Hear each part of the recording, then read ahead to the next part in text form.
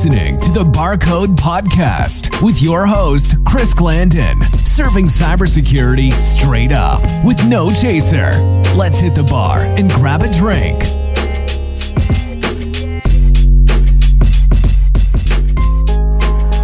Greetings, human patron. My identification is CYD, C-Y-D, an abbreviation for Cyberdroid. How may I serve you today? Oh yeah, you're the new droid bartender. Okay. Yeah, I'll have a gin and tonic, please. Excellent choice. But have you ever tried an AI-powered cocktail?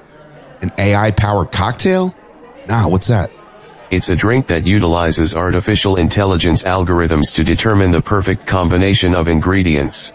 The output is always an optimized drink. Okay, cool. Can I try one? Of course. I call this one the analyzer. In a shaker, combine 1.5 ounces gin, 1 ounce Lillet Blanc, ½ ounce lemon juice, ½ ounce simple syrup, and a dash of Angostura bitters. Fill the shaker with ice and shake well.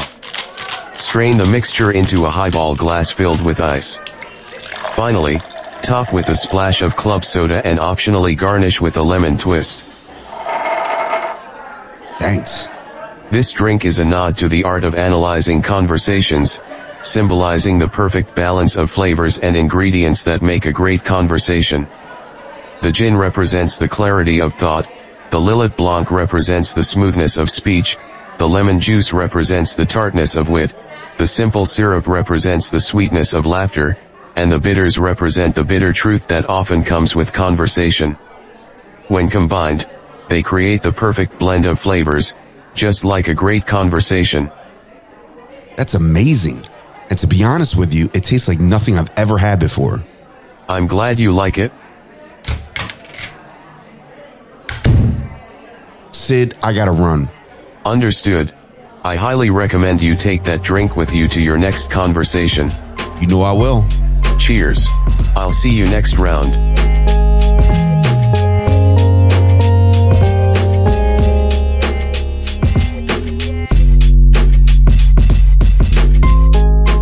I'm here with Jason Brooks and Keenan Hale of Harkness AI, a conversation analyzer that drastically improves the quality of communication. Gentlemen, thank you for stopping by Barcode. Appreciate you for having us. Thanks. Thanks, Chris. And I'm also here with my awesome co-host once again, Rohan Light and Mike Elkins. What's up, fellas?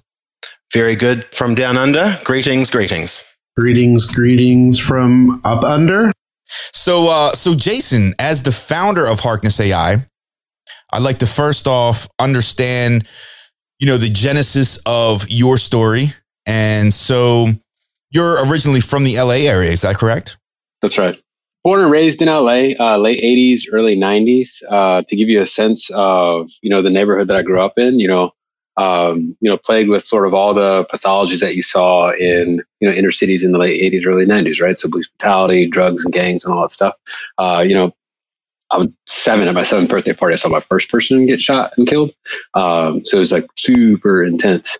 But I won the parent lottery, right? And so my parents had the foresight to send me to the Webb Schools, which is an all-boys boarding school about 90 miles away from my house. And there I got exposed to really high-octane classmates and exceptional teachers. And it was the first time really that the world opened up to me. And one of the ways that they did that is they taught us with the Harkness method. So everybody was sitting around a table, and then the teacher made us read the classics and made us discuss and made us engage with each other and not just to the teacher. And then once I graduated there, went to college and graduate school, and then had an 18-year career teaching and education. So I taught Mandarin and Spanish and mathematics. And then, fall of 2019, went to my board, said, hey, I'm going to step down as head of school. And we're all going to have these stories. But 2020 hit, right? And totally shook up the whole world. And I was met trying to teach online with muted mics and blank video feeds, trying to figure out, oh my God, how the heck do I connect with my faculty? How the heck do I connect with my students? This is pre-Pfizer and Moderna, right? This is at the end of the day, we're still banging pots and pans and thanking our essential workers, right? So it was a really critical moment in the pandemic. But going all the way back to, my high school days, I was like, oh my God, I think I have a solution here. So by hand, I started charting interactions between my faculty and my students. And then it really transformed our school culture, right? Because now you're aware of how people are interacting, what people were getting left on a call, what people were dropping off a call early, what people were thriving in the pandemic, what people were not. And then I'll never forget, there's one day where, I sort of showed the graph to my class, and a young woman said, like, Mr. Brooks, the baseball boys only talk to each other. And if you don't do something about it, I will. I was like, oh, wow. And that really strong, courageous emotional reaction sort of said, oh my God, like there's something here, right? This awareness is really transforming the way that we're interacting with each other. So then very shortly thereafter, I'd been doing it for, a year and a half. And then very shortly thereafter, I was like, let me digitize this, right? So during my time in graduate school at Harvard, I was first exposed to like data science, machine learning. And I was like, I think there's a solution here. So using ML to really digitize that process was really the genesis of Harkness. And shortly thereafter, reached out to our co-founder, Evan Ellison, who's an engineer at Microsoft, and then Keenan joined after. And we've been really just sort of driving this technology for a year now. So it's been fantastic. And like, I'll just tell you, like, once you see it, once you're aware of the things that we all sort of feel, right? Like we walk out of a meeting, you're like, that was weird. And like, maybe I just had bad spaghetti last night, or I don't know, but that was weird. But once you can see like, oh yeah, I got called to that meeting to watch you guys talk to each other. That's why I hated that. Right. Or like, oh yeah, like, that's the teacher's pet, right? We all have these like hierarchical relationships. So to be able to visualize that and then give people that feedback so that they can, make the best decisions in high stakes conversations. That's really what we're trying to do. And then talk to me a little bit about how you know Keenan and how you brought him in to this.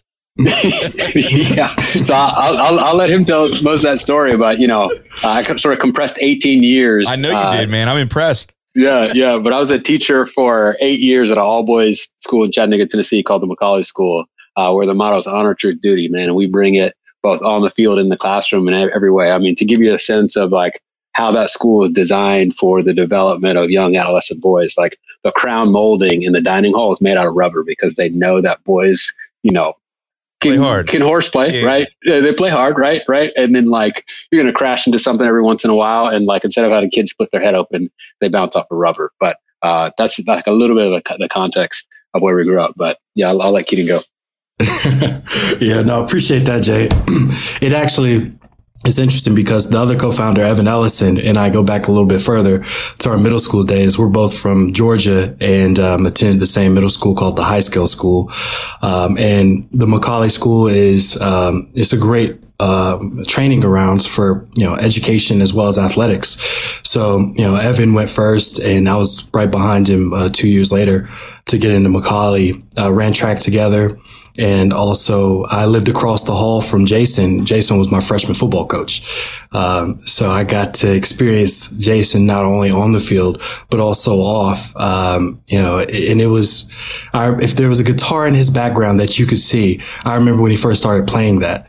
And he usually will point to it and have that available when we're doing our demo calls with customers and whatnot. But yeah, it was an interesting experience. I got to learn a lot, from Jason. And also from Evan, and both of us being from the same area, really connected. And then during track season, obviously we competed together. But Jason has always been the competitor, and always super intelligent and smart. So it's been great to connect with him on Harkness. Since then, for a little bit of context, I went to Syracuse, played football, after I left Macaulay. And graduated with my degree in communication and rhetorical studies. So what I bring to the table is that communication aspect. And I think all of us really, it's important to us because effective communication goes a lot further. And so there's a lot of miscommunication that happens in every aspect of our lives. And for us to be able to, provide a solution that is able to interject and let you know when you're missing that other piece of communication from somebody on your team, from your relationship, or in any other personal relationships that you have. That's a big driver. I mean, there are a lot of businesses that are losing money because they don't communicate well across teams. And so whatever we can do to provide that solution, get that in the door, I mean, we're here for it. I've got a whole bunch of questions. I'm really interested in the Harkness method, but that's not my first question. My first question is, ed tech related. I got to say that properly. EdTech, education technology. You've said your company evolved from that first, oh my God, the civilized world is possible to end, and this is what the beginning of it looks like. All your communication breaks down, and as you did note, those early days were crazy and chaotic. Over the Atlantic in EdTech, there was the famous AI-mediated exam meltdown. And I think back over to your side of the Atlantic, the FTC sent all EdTech people a nice copper reminder. Here's my question. A whole bunch of innovation popped up like your business at the beginning of COVID, and now things to some degree need to be restrained and in others need to be let go to continue to evolve. How are you going to figure out the difference between the two as you go trying to build your business? Yeah, that's a great question. One of the things, so 2 points to that. I'll be completely transparent for this group and then sort of your listeners as well. Like, we developed the solution in the middle of the pandemic, right? And it was this tug of war of like, do we return to in-person or not? And one of the things that broke my heart and breaks my heart as an educator is that there was this window of opportunity because I was one of the few teachers who loved teaching online. I really enjoyed it for a few different reasons. One, you could real-time fact check, you could real-time throw an article. In real time, you could throw up a TED Talk, you could break off in breakout rooms, you could come back. There's so much innovation that you could do. It really forced me to have strong relationships, right? I couldn't just have a knucklehead and be like, Mike, go to the principal's office. I'm cranky or I'm tired or I don't want to deal with you. It really forced me to like compete against Xbox, compete against Netflix, compete against Hulu, compete against entertainment. So I had to sort of level up my game. And the only tool I had was relationships. But and then you saw that, as the pandemic receded, people just, the number one driver is that you had in-person and childcare, right? You had childcare, and like, you can't really necessarily meet all of that requirement with all these ed tech tools and technology. So that was a bit of a sad bit, and it forced us to evolve and look for a little bit different solution, right? So what we're finding is that there's a ton of use cases for the technology, couples therapy, team meetings, but then also adult online learning. One of the benefits is that as the kids sort of went back to school and we saw our market go back to school, like, no, come back, right? What we saw the opposite is that a huge spike in adults wanting to upskill, reskill.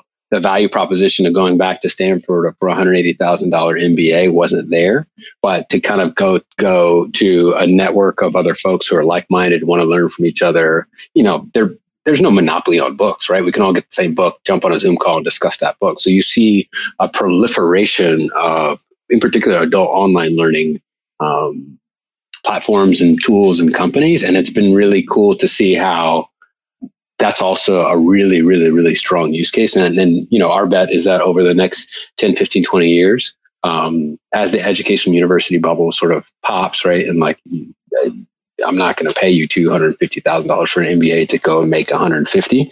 That's just not there. But people are using these new tools to learn and connect with folks who are literally all over the world. I mean, I hear you're down under. So, to the ability that we can use these tools and then use our technology to sort of enhance that experience is something we're really, really, really excited about. Do you guys envision this tool that you've built to extend beyond education? I know you mentioned other use cases like couples therapy. I mean, that's a prime use case in my mind when I heard about this tool. Have you put that to the test yet, or what other use cases have you used the tool for?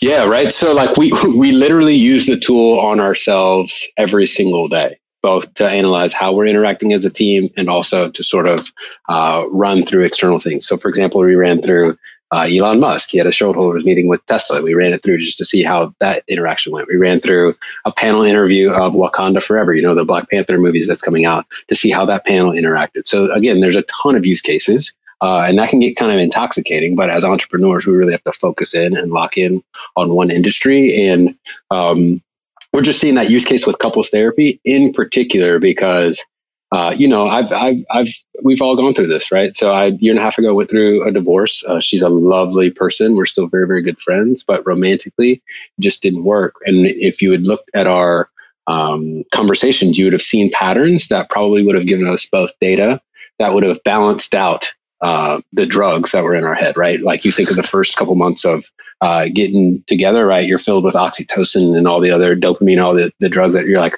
literally blind you to some really big issues that come up, and you like can't hear the good advice from aunts and uncles and sisters and brothers and mothers. Are like, hey, dude, you might want to reconsider this. Hey, you want to slow down, right? And that was sort of our experience. It's a psychopath. And I mean, yeah. Not her, but you know, dating apps business. Yeah. Certainly not talking about her, but that, and then Keenan's using it as well. So I think, at the onset of my relationship, to be able to see where we are, the foundation that we have, and if there are any like challenges that we're going to need to overcome, and be able to look at that data and be like, oh, okay. All right, let's work on these different aspects of our relationship here, or let's build on these. These are really strong. And so it's good to, at every stage of your relationship, just to be able to gauge. And then, for a therapist to be able to say, okay, I know in the meeting I took these notes down, but here's all of the data comprehensively. And this is what I'm seeing, and provide a solid analysis. They're more efficient with their time and how they can help serve clients, and help serve folks like you and I, in those relationships. So I got a question or an observation. So you guys use it in your business meetings. That's brilliant. But you already trust each other. That's also brilliant. We've used it in a school environment, and there's some trust in there. You've used it in a disputes resolution context. Well, there's definitely no trust in there, but there's a mediator. There is a trusted human mediator. So what are we going to do when there is not sufficient trust in the human community for this piece of technology to push what is sort of latent into that next stage? Yeah. Rohan, I think that's a fantastic point. And it makes me, we're both sons of Baptist preachers, right? And I grew up really steeped in the stories of the Old Testament of the Bible, right? So like, the first story is a brother killing his brother, right? And I happiness in the Old Testament. There you go. Just a little light reading before we all go to bed. Like that was whose idea was that, right? But I can't imagine that the first person who developed a knife to be able to more efficiently cut meat off of an animal to feed their family. Imagine that very, very quickly that same technology would be used to murder other human beings. Same thing with a chainsaw, right? We use this example all the time. But the first person who invented a chainsaw, I guarantee got really, really excited, came home, babe, I can clear a whole field in a month now. Like I don't have to swing the axe, no more other thing. Like we can just like cut this. Like that person never imagined that there'd be a whole genre of horror films of them using that same technology to saw people in half, right? So my point there is that technology has and forever will already reflect and amplify what is already there. So if there's no trust there, right, that's going to be amplified. If there's trust, it will amplify and accelerate that trust. So I think it's really important that we say that over and over and remind everybody, because the accelerating power of artificial intelligence, that to me is the biggest difference, right? So you think about going back to the knife or cutting instrument. You just can't do as much damage at scale as you can do with an ML algorithm that says these million people don't get to vote anymore. These hundreds of thousands of people don't get approved for bank loans. These people are deemed insufficient or unworthy of working at your organization. And I think that's where the AI ethics comes in. That's where bringing in the soft and hard skills. That's where bringing in the philosophy, some of the things that humankind has worked really, really hard to refine over millennia into I'm not talking about our literal R&D processes, right? So like, what does it look like to have a philosopher, driving alongside with a software engineer? Yeah. So you've got this, you've actually got an important marketing message, don't you? It is, you need enough starting trust. And I say this because from where I often look at investment proposals that have a tech basis to it, And one of the things I divine is these people are seeking a piece of tech to solve a problem they are not willing to solve themselves as humans first. And I would say, I think all businesses need a column, customers we don't want. And that's a customer I don't think you want, in the sense that you actually have to do a whole bunch of pre-work. You're going to have to put a bunch of counselors and social workers in there to get the people not backstabbing each other or whatever bad behavior is in there. You actually want them going, hey, we're a B team at the moment and we want to go A. Let's go. And I think, that's the future. That's on our roadmap as well, right? To be able to incorporate and it's so fascinating to do it. We're experimenting with it right now to be able to do it in real time. And going back to the therapist example, to say, therapy is going to change, right? Because instead of once a week, us spending an hour and 20 minutes of that hour rehashing stuff that we did last week and forgot about and fought 3 or 4 times during the week before we came back here, now in real time, the therapist can say, y'all talk to each other. I'll sit here and sort of referee. And then the AI comes along as another layer that says, Jason, slow down your rate of speech. You're talking too quickly and you're not going to be understood. Jason, ask another question, right?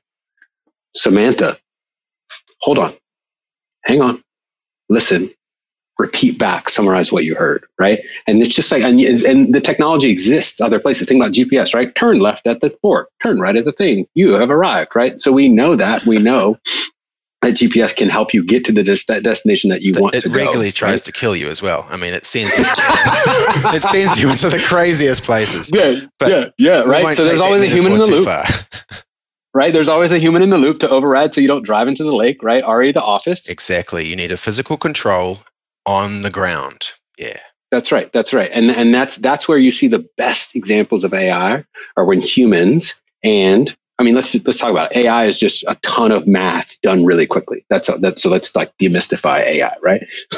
That's what it is, right? So when you have those two partnered, and I mean truly partnered, you see really remarkable results. When humans get lazy with anything, even if it's cooking, right? I can burn down my house. If I get lazy with studying, I can fail a test. If I get lazy in any domain, I can ruin whatever I'm trying to do. So the real impetus, as you just said, is coming back to the true human work. How do we become 100% in our humanity, fully integrated, and use the best tools the right way? Wow, we just had a whole bunch of vision come out there. That's impressive stuff, man.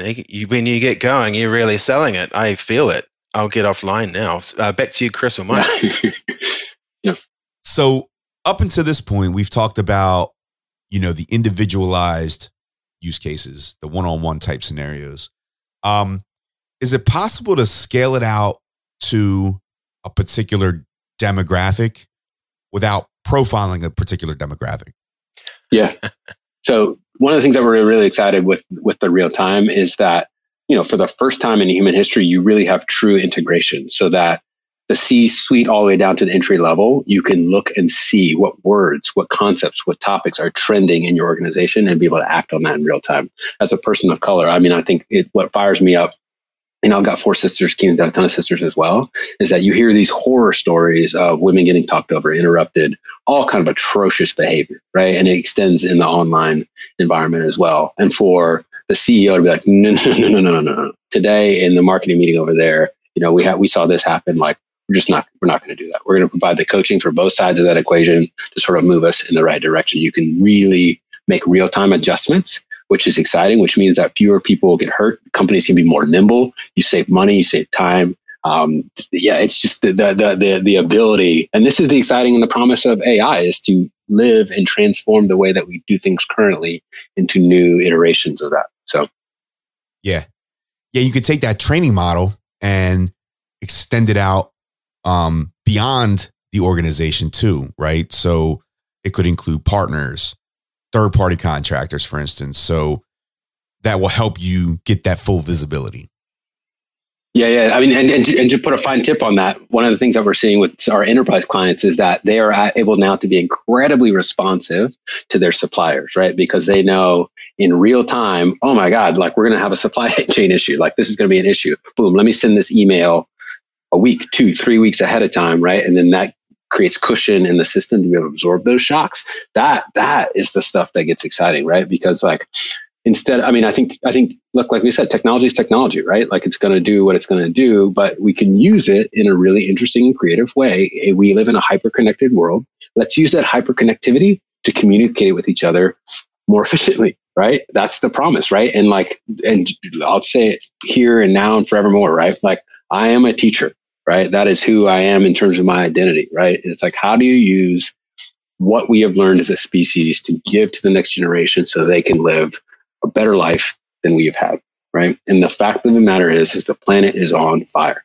You go to any country in the world, you're dealing with social inequality, you're dealing with racial injustice, you're dealing with exploitations of all sorts, right? And to the extent that our company can play a small role in moving the needle towards the flourishing, the thriving of our species, like that's what gets us excited, right?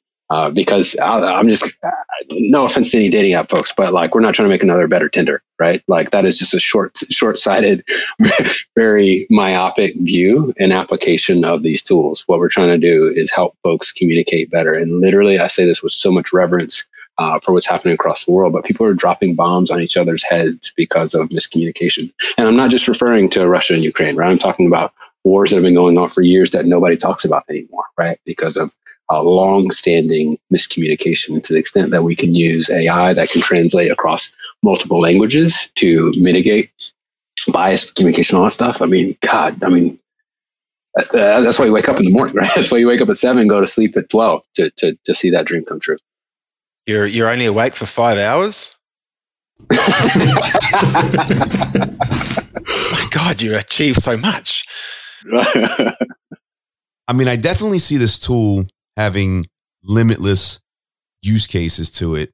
But I'm just curious, how do you implement value within the organization? Taking the output from Harkness AI and then applying it into the user base. Yeah, that's a great question as well, right? So we talk a lot about like the now what moment, right? So you told me I'm a jerk. You told me I talk too much. You told me that I don't ask enough questions. You told me to speed up or slow down. Now what, right? And that's the piece where we have to slow down a little bit. And this is, again, the power of AI, because humans, we think probabilistically in really well in some domains, but also, right, if you say there's an 80% chance of rain, people will mess that up a lot of times and are pissed if it rains. You're like, you told me it wasn't going to rain. That's not what I said. Yeah. I said that 4 times out of 5, it's not going to rain. There is a chance that 1 time out of 5, it will rain. You like it when you win the lottery, when you're that one. You really don't like it when you're the one and it rained on you. So that's part of like the education that, we'll always do, right? In terms of like, let's think probabilistically about these things. So if and when we give you a recommendation with 76% likelihood that you should do this move, remember, there's a 24% chance that this may not work. And that is part of, again, the human in the loop to make sure people are understanding. And like people are busy, right? They just want to know left, right, yes or no, green or red. And I think part of being good stewards of this technology is going to require a higher level of thinking and processing from us all. Right? Because we all want simple, quick, easy solutions. But the fact of the matter is that life at any stage in any environment requires a little bit more, So obviously we want to take that friction out, all the good business principles. We want to make it easy, ease of use, outside value, all that stuff. But, you can't get lazy. Yeah, I think the biggest part of that is applying the humanistic approach and the human Rohan that you keep mentioning. It's a big deal. You can't just have anybody that doesn't have morals and ethics that is over here trying to tell you about your data and how you should be applying it. So having a solid foundation from our engineering team and the guys that are actually doing the machine learning and the models that have that moral compass and that are being able to provide a user experience and present data in such a way that does shed light on some positive things that an organization and a company can do. That's where we need to go. And that's the ethics that we bring to AI. Oh, that's good, mate. That's a segue. I'll pick that up later because this is Mike's question because he's like been no Mike for quite a while. Quite literally, yes. Art.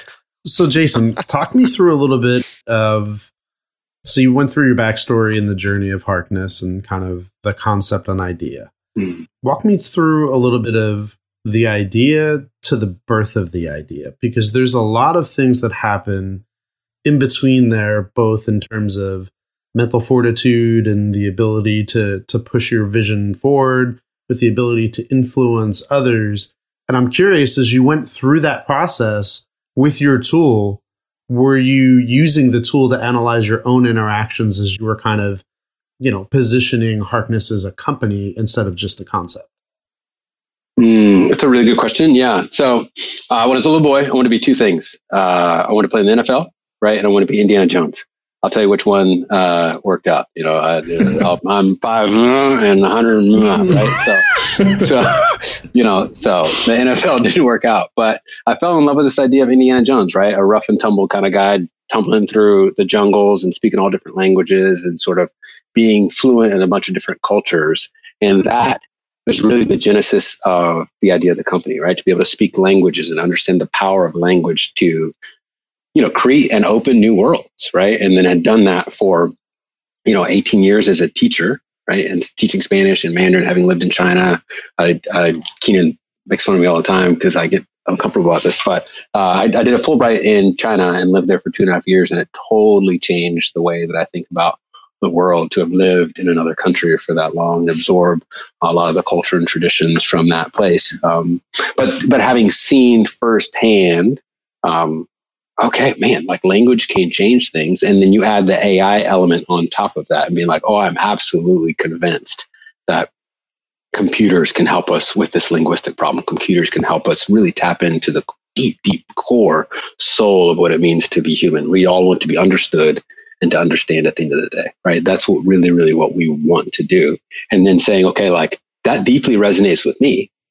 Let me just talk to other people. Does that resonate with you? Absolutely. And then I started to hear more and more stories of trauma, right? You start hearing people like, there wasn't a day where you talk about, well, I got cut off in this meeting. This person called me this. You won't believe what happened to me in this. And you're like, oh, okay, cool. Like that gave me the energy to get punched in the face the next day, right? Because that's really what entrepreneurship is. You wake up, you get your eyes beat shut, and you go to sleep, and you do it again, and you go to sleep, and you do it again, you go to sleep, you do it again, and you get one lucky breakthrough because you're on this amazing podcast, and the whole world changes for you.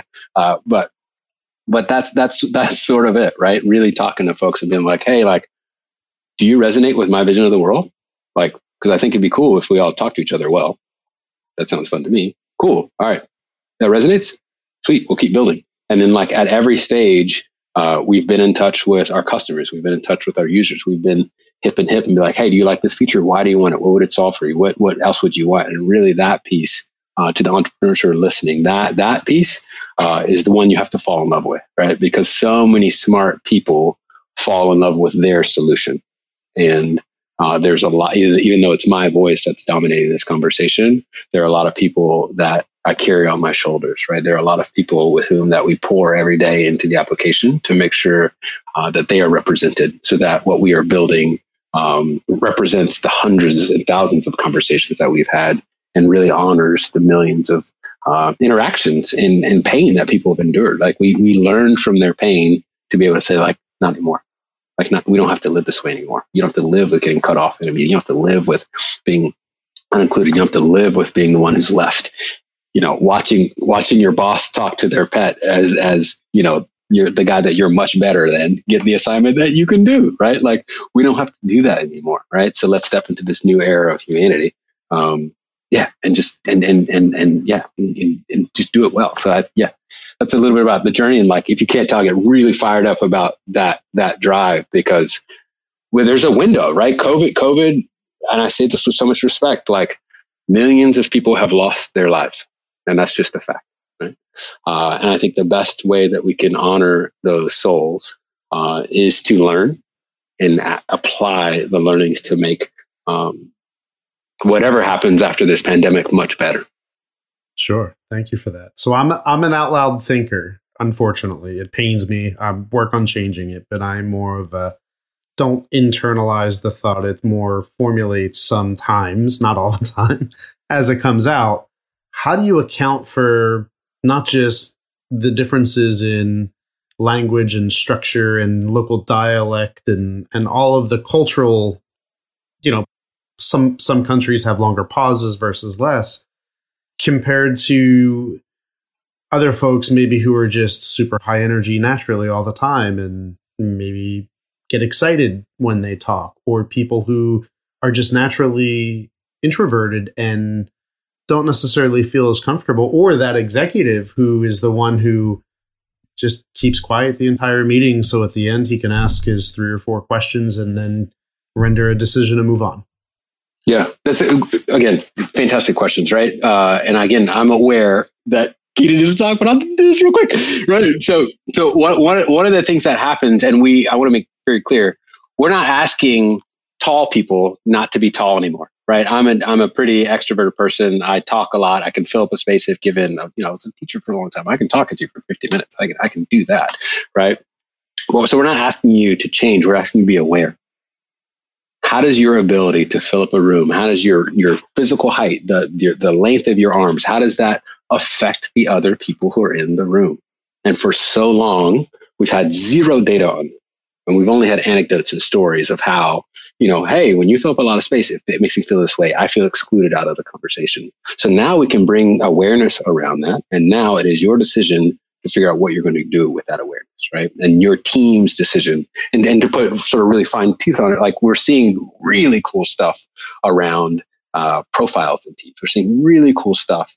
And we're borrowing from all sort of different teamwork, whether it's athletics or the military, in terms of like, okay, wow, like the best team actually works kind of like a basketball team, where you've got the big man in the middle where a ton runs through. You've got the point guard who touches the ball a lot, right? This is a fantastic facilitator, but they don't actually take that many shots, but they make sure everybody on the team actually feels included in the game. And you've got the one shooter, and we all know this person who's on the call, and they just kind of sit back, and when they catch that ball and they let it ride, that sucker goes in, right? And you're like, oh my God, we need all these different roles that we have in sports, and we see them in meetings. This is fantastic, right? So again, trying to say, like, humans are so quick to jump to that this is good and this is bad. And again, going back to that lazy thinking, right? This is system 1 thinking versus system 2 thinking, right? Like, he talks too much, that sucks. Like, oh, okay, there's a problem there. I don't know if that's all the problem, but let's dig into that, right? And then now analyzing, you can see, like, okay, there are different roles. And then I'll kick it to Key, because Key,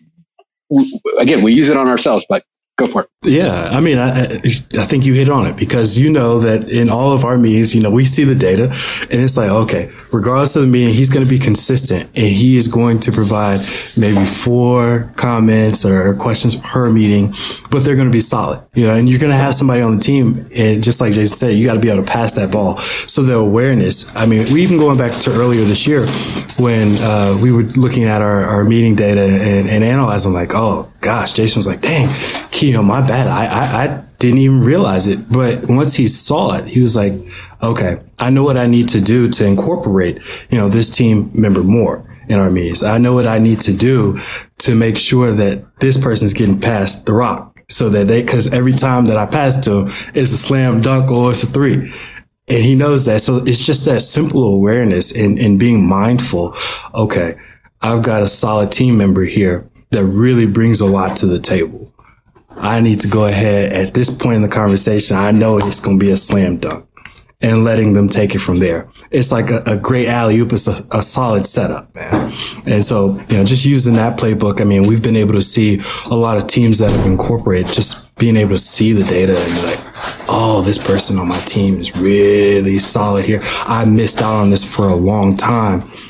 And now I can incorporate them into the team, and I know what their strengths are, and I also know what their weaknesses are. So now we can focus on all of those components and really have a more cohesive unit and more collaborative. So it's a lot. It's been a lot of fun being able to see that and to be able to grow personally as well as a team. I think we're starting to come into the practical side of things, aren't we? I mean, as soon as we are talking about how teams are organized and structured and where the leadership comes from, where the push comes from, we're starting to get into quite practical stuff. One thing I've noted in my career is that not everyone knows or has had experience of working in a team, and often the fair amount of ego suppression that must come with that. If your environment is running enterprise Linux systems and you need a way to accelerate your vulnerability patching timeline and meet your compliance goals, then you got to check this out. TuxCare is a division of Cloud Linux focused on making open source Linux enterprise grade by automating, simplifying, and enhancing enterprise Linux operations. Their kernel care product provides automated live patching for Linux kernels with centralized management, standard automation, and vulnerability management tools integration. Oh, and this also includes non-disruptive live patching for kernels within IoT devices. And as we all know, a single unpatched IoT sensor can expose your business to as much risk as a large-scale server in your data center. TuxCare can also take care of your live patching within your enterprise virtualization stack and database servers seamlessly. Place TuxCare in your ecosystem to work alongside your existing configuration management tools, vulnerability scanners, or ePortal secure patch server, all while gaining 24/7 support. So leave the burden of enterprise Linux patch management to TuxCare so you can focus on the productivity and success of your organization. Visit tuxcare.com for more info today. That's TUXCARE.com today. So talk to me from your cyber aspect, right? When you created a product such as this and you're starting to look at what goes on just in terms of regulatory requirements around personal identifiable information, or SPI, I think is the sensitive personal identifiable information. You're not necessarily tracking names, birth dates, social security numbers, things like that. But have you ever considered, future regulatory impacts of somebody coming in and trying to say, hey, wait a second, we need to modify the way you store your data, the way your data is accessed, or the way your data is protected? Yeah. Yeah. I mean, I'll be totally transparent. Our business depends on our ability to defend people's data, frankly, with, our lives. Right. And that's just becoming table stakes for anybody in any sort of technological field. Right. And it's not surprising, Amen. Right? Right. It's just table stakes. You wouldn't walk into, a restaurant and be like, here are your receipts all over the place. Let me look at the last 4 digits of every. You're like, no, we do this. There's certain sensitive information that's held behind, and we don't care about what is said, right? And I'll be totally honest, it's profoundly boring for us. What's interesting is how things are said, right? How. That's what's both helpful to your group and then communities at large, right? So how we communicate. When you look at people who say, we talked earlier about this idea of people who can fill up a room, people who can talk, but let's talk about those folks who don't always initiate, those folks who need a little bit of pull to get into the conversation, right? You can look at just simple words like I think, right? I think is one of the hedges that we're seeing across the data that people in power, both formal and informal, use, right, to assert, right? So a boss says, hey, I think we should do this. Of course, you're the boss. We're going to do what you think, right? But that softening signals that, hey, the direction I want to lead in is the direction that the group is going to go in. By the same token, we're experimenting with measuring psychological safety by using phrases like kind of or sort of. So somebody says ooh, I kind of sort of think we should do this. Ooh, cool. As a manager, definitely listen and then loop back to say hey, Fred, tell me a little bit more about that idea. What are you thinking, right? So just signaling to managers who are more often than not are super skilled at a technical aspect, but need some development in terms of the people management. That's the piece that is exciting. So again, all that data is incredibly sensitive. And again, we're focused on the how, not necessarily the what, but we got to protect it all. And our co-founder, Evan, he is a fantastic dude. He's worked at Microsoft Azure's infrastructure team. So he's literally been working on the skill that we've needed for the last 4 years. So we've got state of the art in the platform. So while we're in the lane of cyber, I do want to say that, your tool can also be used to enhance security in many aspects as well. It can identify folks that are handling X data or handling X data in X way. So a lot of that information is being gathered and can be mapped out to ways that can help identify security flaws as well. That's right. That's right. You're starting to come into workplace surveillance now. You guys, you're straddling two really, really, really big AI ethics issues: ed tech and workplace tech. And as I'm listening to you, I'm getting the sense of the importance of vision. I'm getting the sense of the importance of method as well. This comes back to that opener you had, the Harkness method. It's clearly you guys have you've put a lot of thought into your human wear, your wetware, how you're going to approach this, because there are so many pitfalls at the moment. I've got I'm keeping my AI ethics audit hat on, I'm suppressing my inner cynic. So the first thing usually I want to hear is, to what extent has voice been given to others? And in your case, well, that's what you do. This is really good so far. And then I go, okay, to what extent are voices being kept out? And then I go, well, this will actually show me. Literally, this is looking very good. Then I go to who controls the convening voice.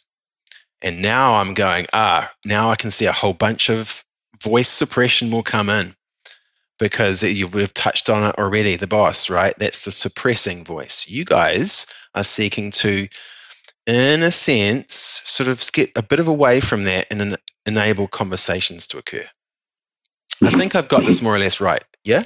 Yeah. You're tracking. Yeah. So you're and it comes back. You're an educational communications company, but as you just said, you're deeply in the security business because you're connected to all their data, and you're in ed tech and workforce surveillance risk areas. It's a challenging space to be in. So then my last observation: when you show power, some people in power doesn't really like that. We don't have to go very far to look at gerrymandering. All of a sudden the line was over there. To what extent, how are you going to handle knowing as a team that you're coming closer and closer and closer to a very powerful no, and that your own mission is on the other side of that no? You've actually somehow got to find a way to get through, past, or over a powerful stakeholder that, if you do, you're also going to piss off. Yeah. I think part of the answer is the one you'd given us earlier, right? So not every person who wants to pay is going to be the right customer, right? Yes. And one of the things that we think about often, and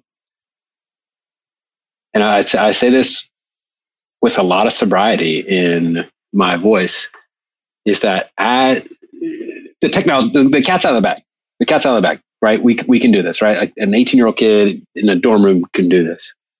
The question will be, does your company, organization, school, church, synagogue, temple have the requisite trust to move together into this new age, right? And I know it sounds lofty and I can get sort of highfalutin, but I want to put it in like practical terms. Let's go all the way back 100 years to the first car, right? Like, Dad, like, you like whiskey. You also like fast cars. I don't know if I'm going to get in that car with you, right? Like, hey, like that car doesn't have seat belts. That car doesn't have a window. That car doesn't have all the other sort of safety gears that we've had, right? So we just know, and we're preparing. And part of our process, literally after every customer call, is to ask them, how would you weaponize this? Oh, that's my guy. That's good risk work, mate. That's very good risk work.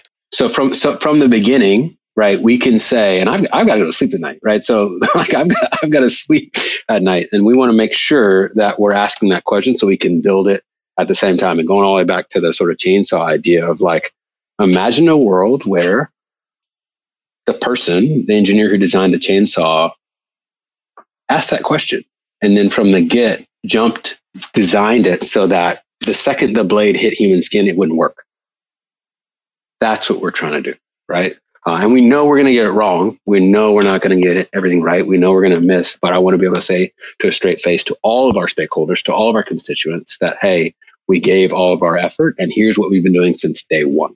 right? You talked earlier about like sort of slapping on AI at the end of a project so you can say, oh, go for AI, right? That is super sloppy and lazy, right? We want to do the slow work now so that when the winds of controversy when the winds of, whatever crisis happens, we can say like, nope, we did this and this and this, and we talked to this person and we did this and this, and we were ahead of this and we did this and this and this and this and this and this and this. Because again, coming back to good work.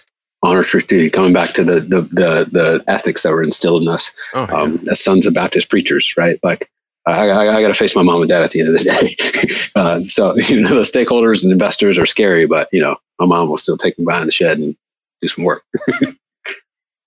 And also when you look at really what the technology does, you're effectively creating a virtual observer in the room that's replacing a physical person. And the opinion that observer is formulating is based upon psychological data that has been out there, that's been taught to psychologists and doctors and all kinds of folks, as well as leaders on how to interact and grow. And it also is a learning opportunity for people to look at that data in a very unbiased manner, right? It removes kind of multiple biases, race bias, potential gender bias, and it's not that those biases don't exist, because we all know everybody has different backgrounds, experiences, and perceptions, right? So that everybody's going to bring their own unique value there, but you're able to apply that middleman observer in the room that has no stake in the game, and you are just looking at the results, and you're applying some math and logic behind those results to say, here's what we see, Mr. Person, you take this data for you. And then you could decide to act or not act or grow. And for me, I would love it because I do have a tendency to overtalk.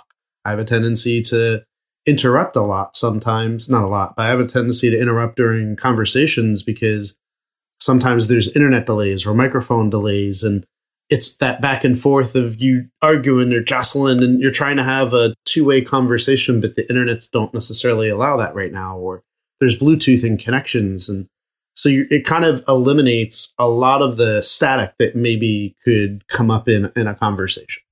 Right. And it also allows for somebody on your team to be like, hey, Mike, yeah, man, you actually do talk too much. Like, I couldn't get my idea across, man. Like, look at the data. I mean, it's subjective. It's no longer me telling you your breath stinks, man. This is horrible. And it's an emotional, aspect to that. I mean, it's all objective right there. You could see it. Everybody on your team can see it. I mean, if you had an idea and, somebody on your team also had that idea first, but you just talked over them, and now you're getting promoted because your voice happened to be louder, or, what your boss thought was the first person to bring up that concept and that new idea, it's now you're getting credit for it when it was somebody else's. I mean, so all of those things are measurable now, and it's no emotion to that because it's in the data. It's objective. People are going to get credit for the things that they've said and that they've been able to do, and the results, even if they were a voice that wasn't always the loudest in the room or wasn't, the boss's favorite. I mean, it's all there. I mean, if the boss decides to make a decision on, an individual after looking through the performance and through the data, I mean, that's on them and that's on the company and organization. But you can't say now that you didn't bring anything to the table, or that person obviously wasn't up to snuff, because they were, but they just weren't getting the proper recognition anymore.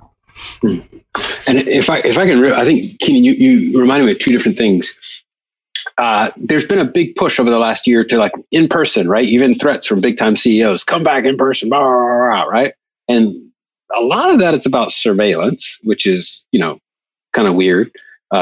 Right. And the other piece is that a lot of work cultures, especially for people of color and women, are toxic. Right. And we have the water cooler. Right. And people are talking trash about everybody at the water cooler. And somehow we forget that gossip is corrosive, and we celebrate these unintentional interactions, the spontaneity. We're like, oh no, that was just two people talking trash about whatever, right? Not really based on any data. And to the extent that we can say, like, no, like, one, when you jump off a call, you don't have to ruminate about like, man, are they going to go talk behind my back?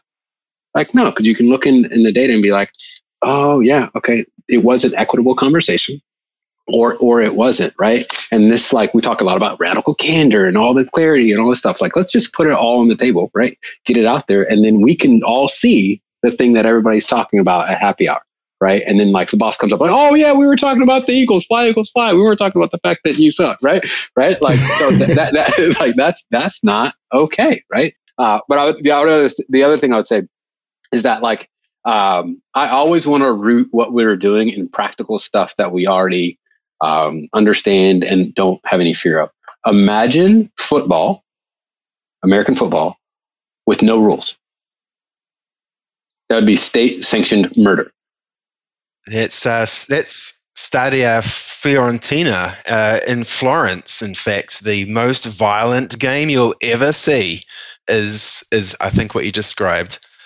And I don't want to play it. Yeah, fantastic Netflix documentary on that, by the way, right? Yeah. And then you get rules, right? Like, hey, you can't break each other's fingers off. You've got to stay on that side of the line.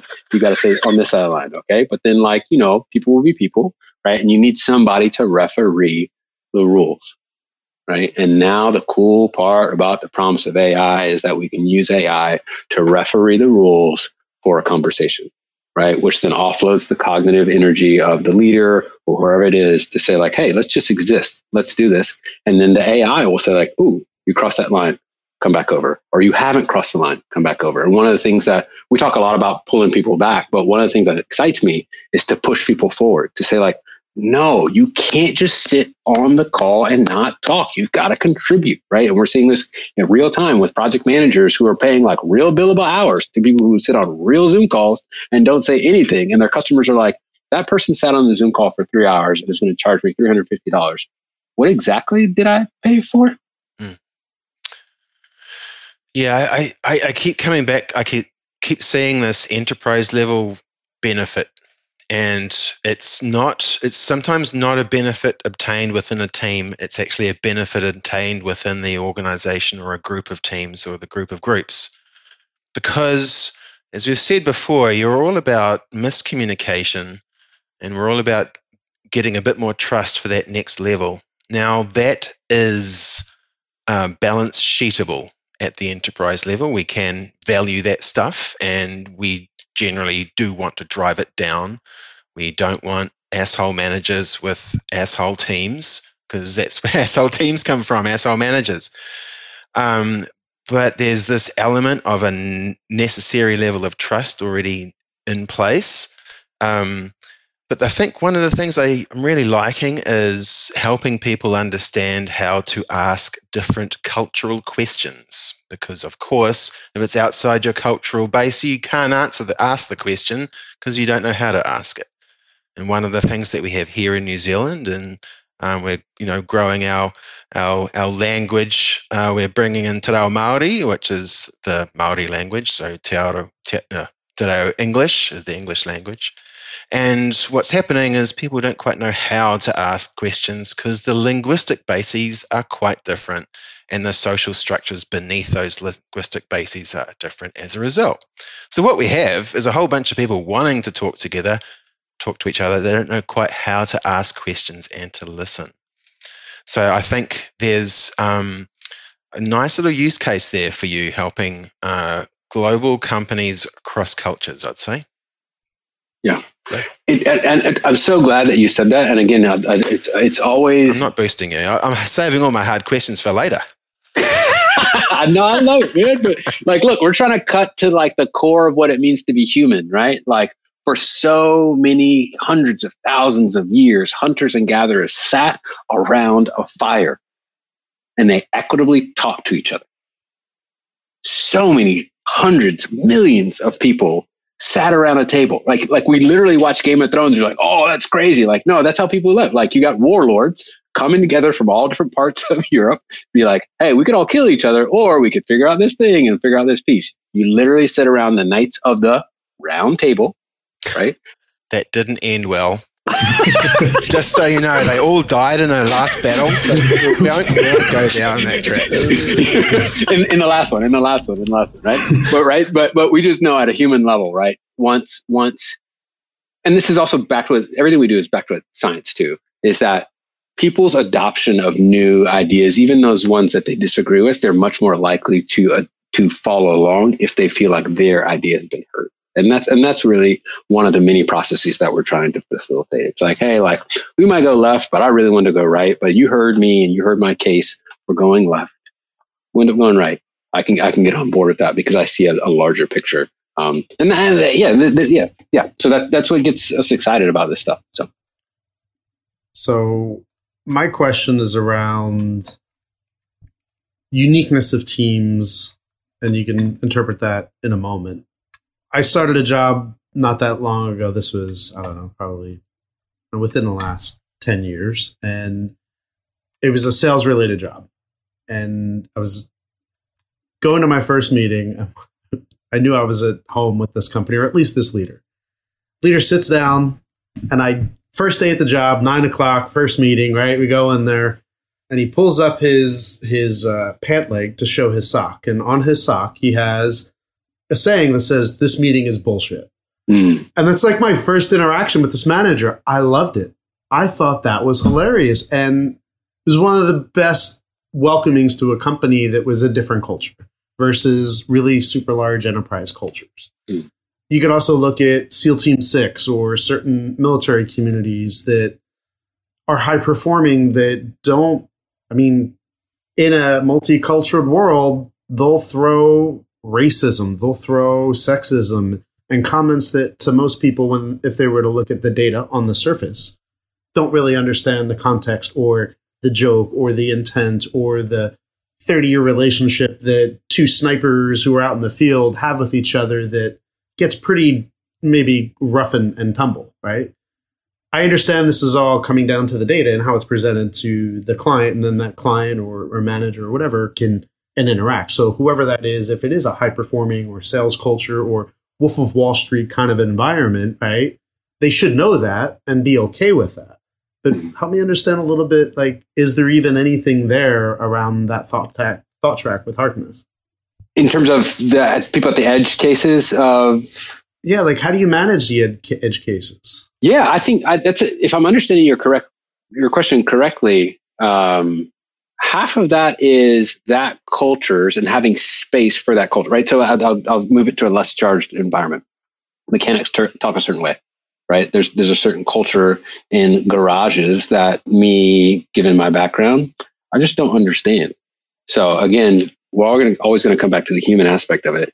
It's profoundly arrogant of me to walk into mechanic and be like, actually, you have to pick up your pants. You have to talk this way. You have to enunciate all your words. I literally don't know what I'm talking about. But there are some human biological processes that I have some understanding about, right? If we hear from everyone, we just know objectively we're going to get a larger subset of ideas.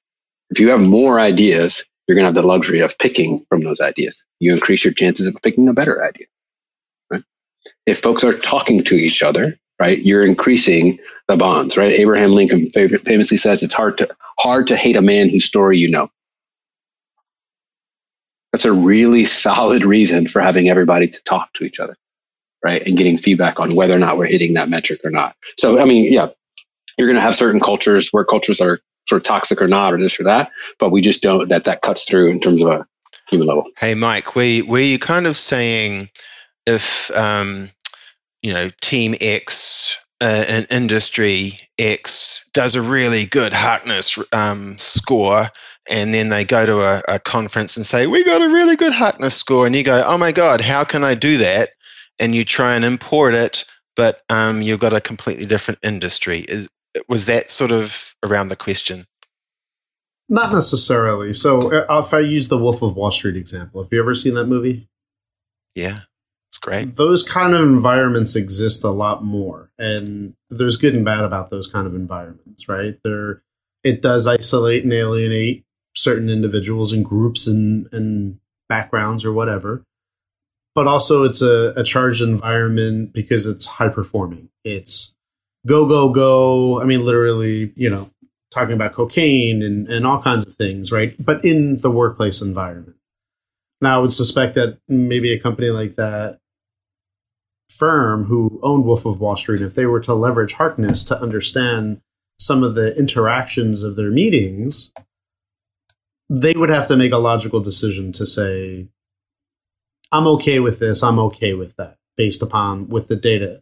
Yeah. I mean, a big part of that is, what team members are like that are high performers are they missing out on by engaging in behaviors like that? Like, so to be able to look at your data and say, oh man, we've got a rock star guy, but he just doesn't, like it when we talk about cocaine or when we do those types of things. And so, I mean, that is in the end of the day, that's on that company, that organization to be like, okay, this fits us. And while we may have some solid, folks here on our team that don't agree, we're going to continue this behavior because it's just what's going to help drive us to be more successful.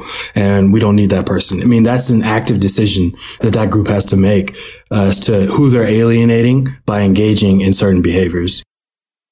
And what that ties into is somebody like myself who is more naturally introverted than extroverted. It's been a journey over my lifetime to be able to get comfortable with coming on podcasts and public speak and do things like that. And that came through me watching many hours of TED Talks and YouTube videos and other things. And, to the upside of all of this, right, that it cuts a learning curve down significantly. It cuts those many years of trial and error with different cultures and different people of failing and struggling, and presents a little bit more of a data-driven approach to better self-awareness, better communication, better understanding of the plus and minuses of both sides of the conversation. Because at the end of the day, a dialogue is a dialogue, and it's important.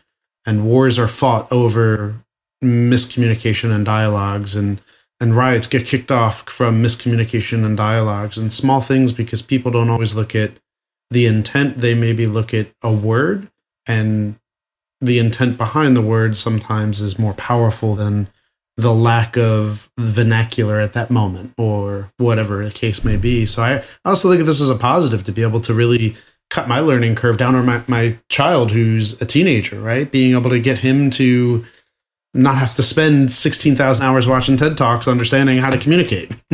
Yeah, and I think if I'm understanding both Rohan, your point, and Mike, your point a little bit better, is that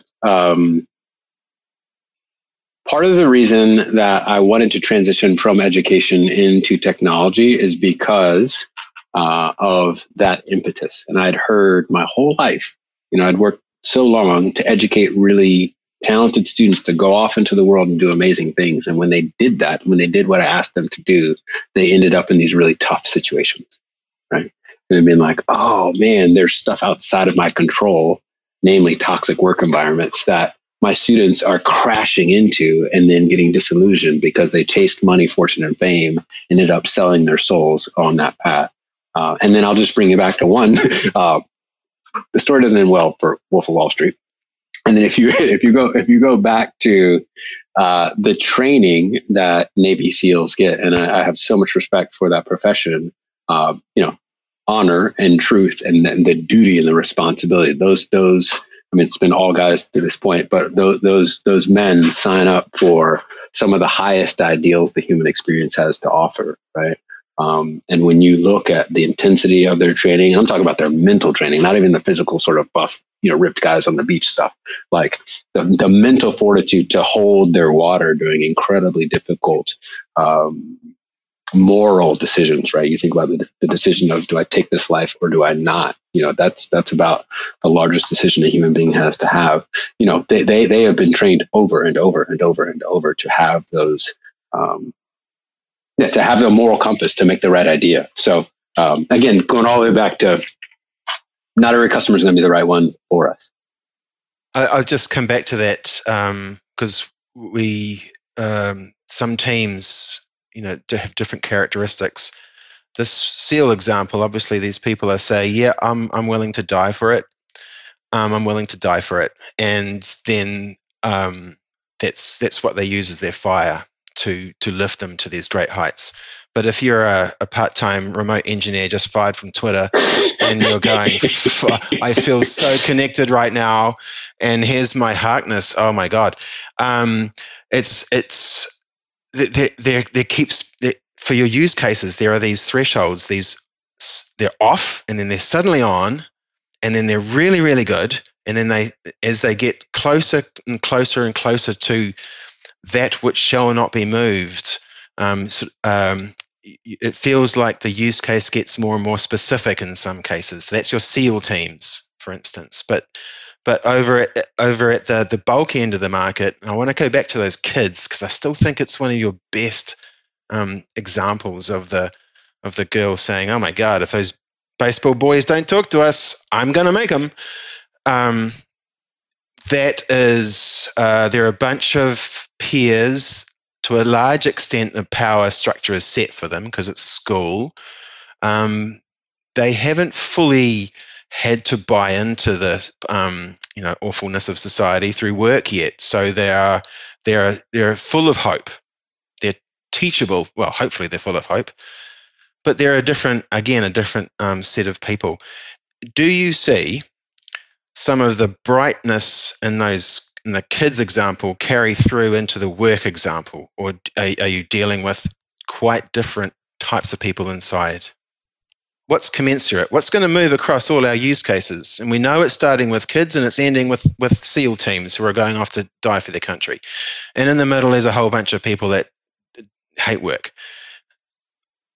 How, if I'm in this team and I'm wanting to lift my team up and I'm wanting to, what am I going to connect them with? A SEAL team or my school kids? What am I trying to connect to their inner selves such that they'll use this damn tool to be a better team?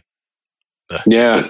I mean, so it comes back to human biology, right? And if we've learned anything about the workforce coming out of COVID, is that people want flexibility and agency, right? Like the structure of work comes from a manufacturing age where you had immigrants from Hungary, Germany, Italy, the Eastern Europe come to the US.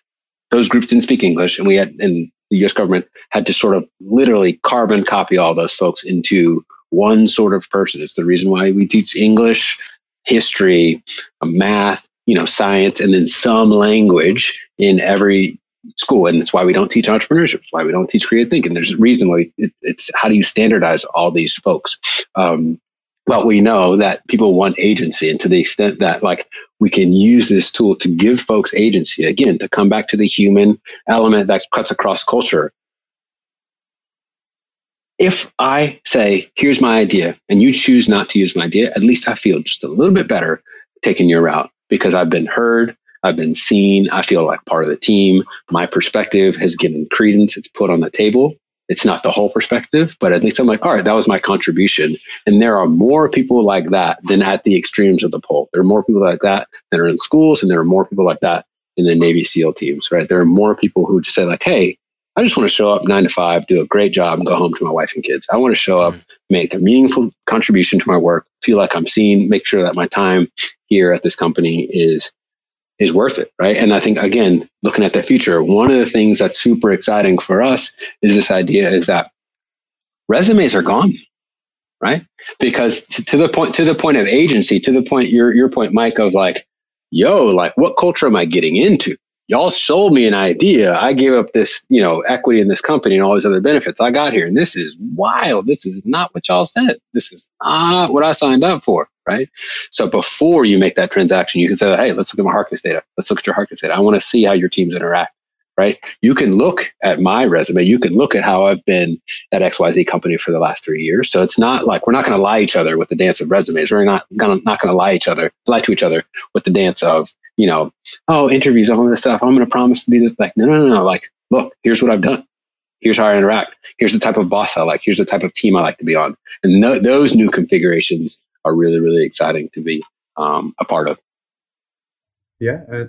And to the underrepresented folks with neurodivergencies, right? Autism, Asperger's, whatever, who maybe don't have the comfort level, right? And being able to help them visually see, other people's interaction may actually help break some of the molds or barriers or help them grow as an individual to find the right words. Because like for me, when I love to read, but I'm not a speed reader. My brain doesn't process it. But I'll listen to a podcast on 2 times speed and be Gucci, right? Like there's a few people that I got to put it on regular speed because they talk super fast. But by and large, I can retain more auditory. But then when I read a book and listen to the audiobook at the same time, it's a different way to learn. It's a different way to study.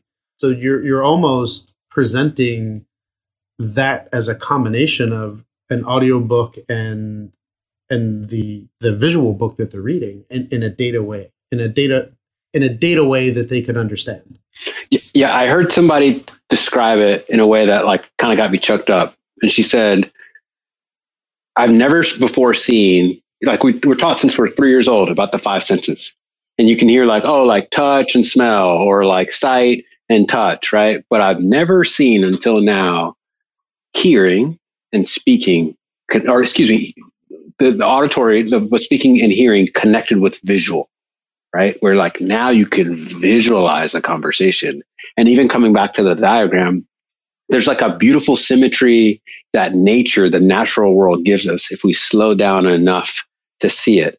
Even in that diagram, the most beautiful versions of that diagram are an equitable conversation because it's perfectly symmetrical, right? A dominated conversation just doesn't look like, people are like, oh, it's a cool diagram. But we do these talks all the time. People are like, ooh, I like that one. And the ones that they like is when everybody's voice is represented, everyone's talking to each other, because there's a symmetry there that really speaks to the deepest parts of our soul. So it's really cool. Well, I know after a conversation like this, I need a drink to help process it. Jason, I want to cut to you because I know you're in LA, right? And I know LA is stacked with venues. But where's a good venue that you prefer to go to hang out and unwind? Man, there's no specific venue, but I will say the beach here is super grounding. And there's quite a few watering holes, so to speak, where I'll enjoy a nice, good old fashioned, right? And then and take some of that whiskey and bourbon from my time in Tennessee and in Chattanooga and Kentucky, and just sort of reflect on the day, right? Did someone say Tennessee? Hey, you're the only 10 I see. Back to the Titans. Oh, boy. There you go. Oh, boy. All right. I'm sorry. Yeah, I had to. Go. He just opened the door for me.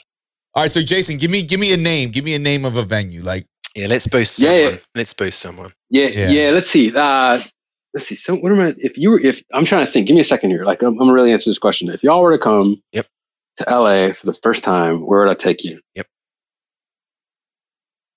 So all right. So we're doing two things. I'm gonna pick you up from LAX. We're going to go to Santa Monica Promenade. We're going to Venice Beach. We're going to look at all of the creative, we won't call them weirdos, but all the creative, expressive folks, because you just got to do that, right? Cool. And if, the medicinal is in your thing, that's an option here for you as well. And then we can go inland to one of my favorite bars here called 7 Grand. And they have over 500 different types of whiskey, man. So we just sit there and do a flight and just 500. Now, are you talking American whiskey or whiskey with an E? So you got the Y, you got the IE, and the EY, you got bourbon. Yeah, man. Yeah. I mean, I went there a couple weeks ago. This dude put me onto some Japanese stuff. I mean, like I know Kokori and like the first layer of Japanese stuff, man. You think about like the precision manufacturing that comes out of Japanese with like whiskey distilling is just like, oh my God, this tastes like, it's amazing. Is 7 grand the average bill? I mean, is that what I'm talking on the bar? Are you paying? Hey, man. Yeah, exactly. It depends on what you're drinking. And hey, what's a couple bucks between friends, man? You're good. Oh man! All right, well, let's go. And all right, Keenan, what are you thinking? Where are you located geographically? Washington, D.C., nation's capital. Rocket Bar is one of the few places. It's right across from Capital One Arena. It's a dive bar. but it's got a pretty cool pool table and lounge area downstairs. There's another spot that I frequent. It's called the Gathering Spot. There are a lot of politicos that hang out at the Gathering Spot to get to talk about policy, and stay up to date on all the new regulatory things that are coming out. So they've got really good food. It sounds actually quite cool. Oh yeah. It's me. Yeah, it's not Rohan. I'm telling you, I think you'd fit right in. Yeah. I don't know if that's a good thing, fitting right into DC, but Politico, thanks, man. All right. Yeah. So I just heard last call here. You guys got time for one more? Yep. Yeah. If you opened a cybersecurity themed bar, what would the name be and what would your signature drink be called? The name of the cybersecurity themed bar would be Skynet. And the drink of choice is going to be the Judgment Day Daiquiri. Judgment Day Daiquiri. Daiquiri. I think the garnishes are going to be quite important. Judgment Day Daiquiri. I think the garnishing, we need some tombstoning. I don't know. I mean, but when people go in for drinks, they want, hey, I want something strong, so give me a double. Well, double Judgment Day. Yeah, that might be your last drink. It might be, before you have, you see the glory, the gates of glory,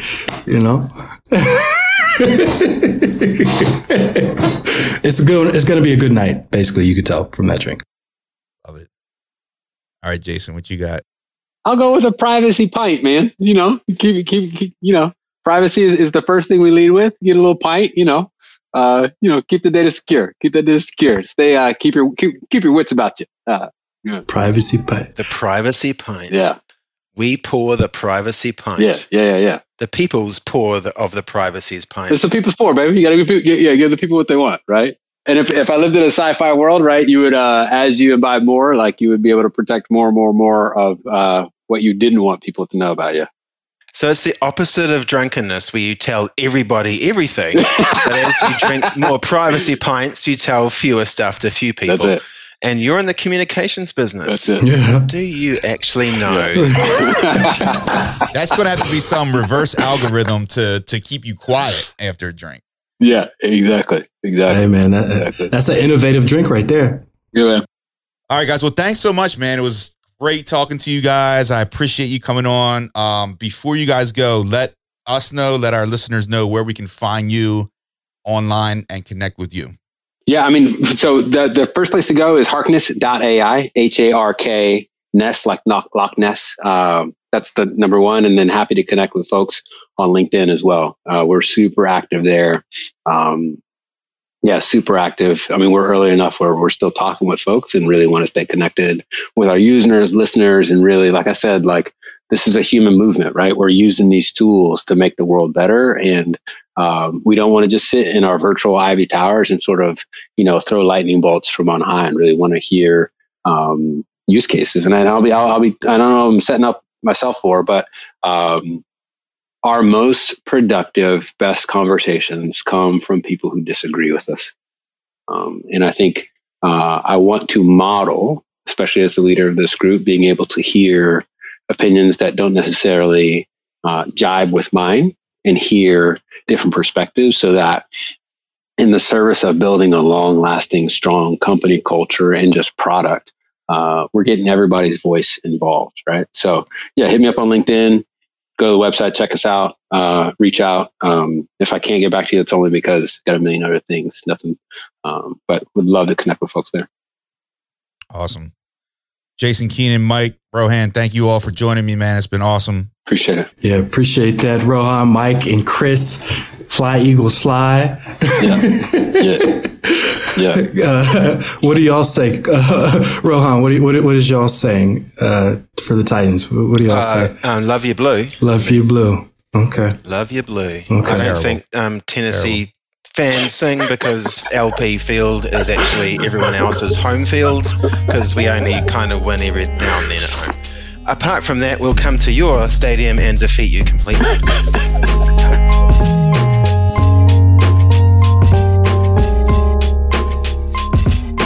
As you know, Barcode is where security and IT professionals hang out after a long day.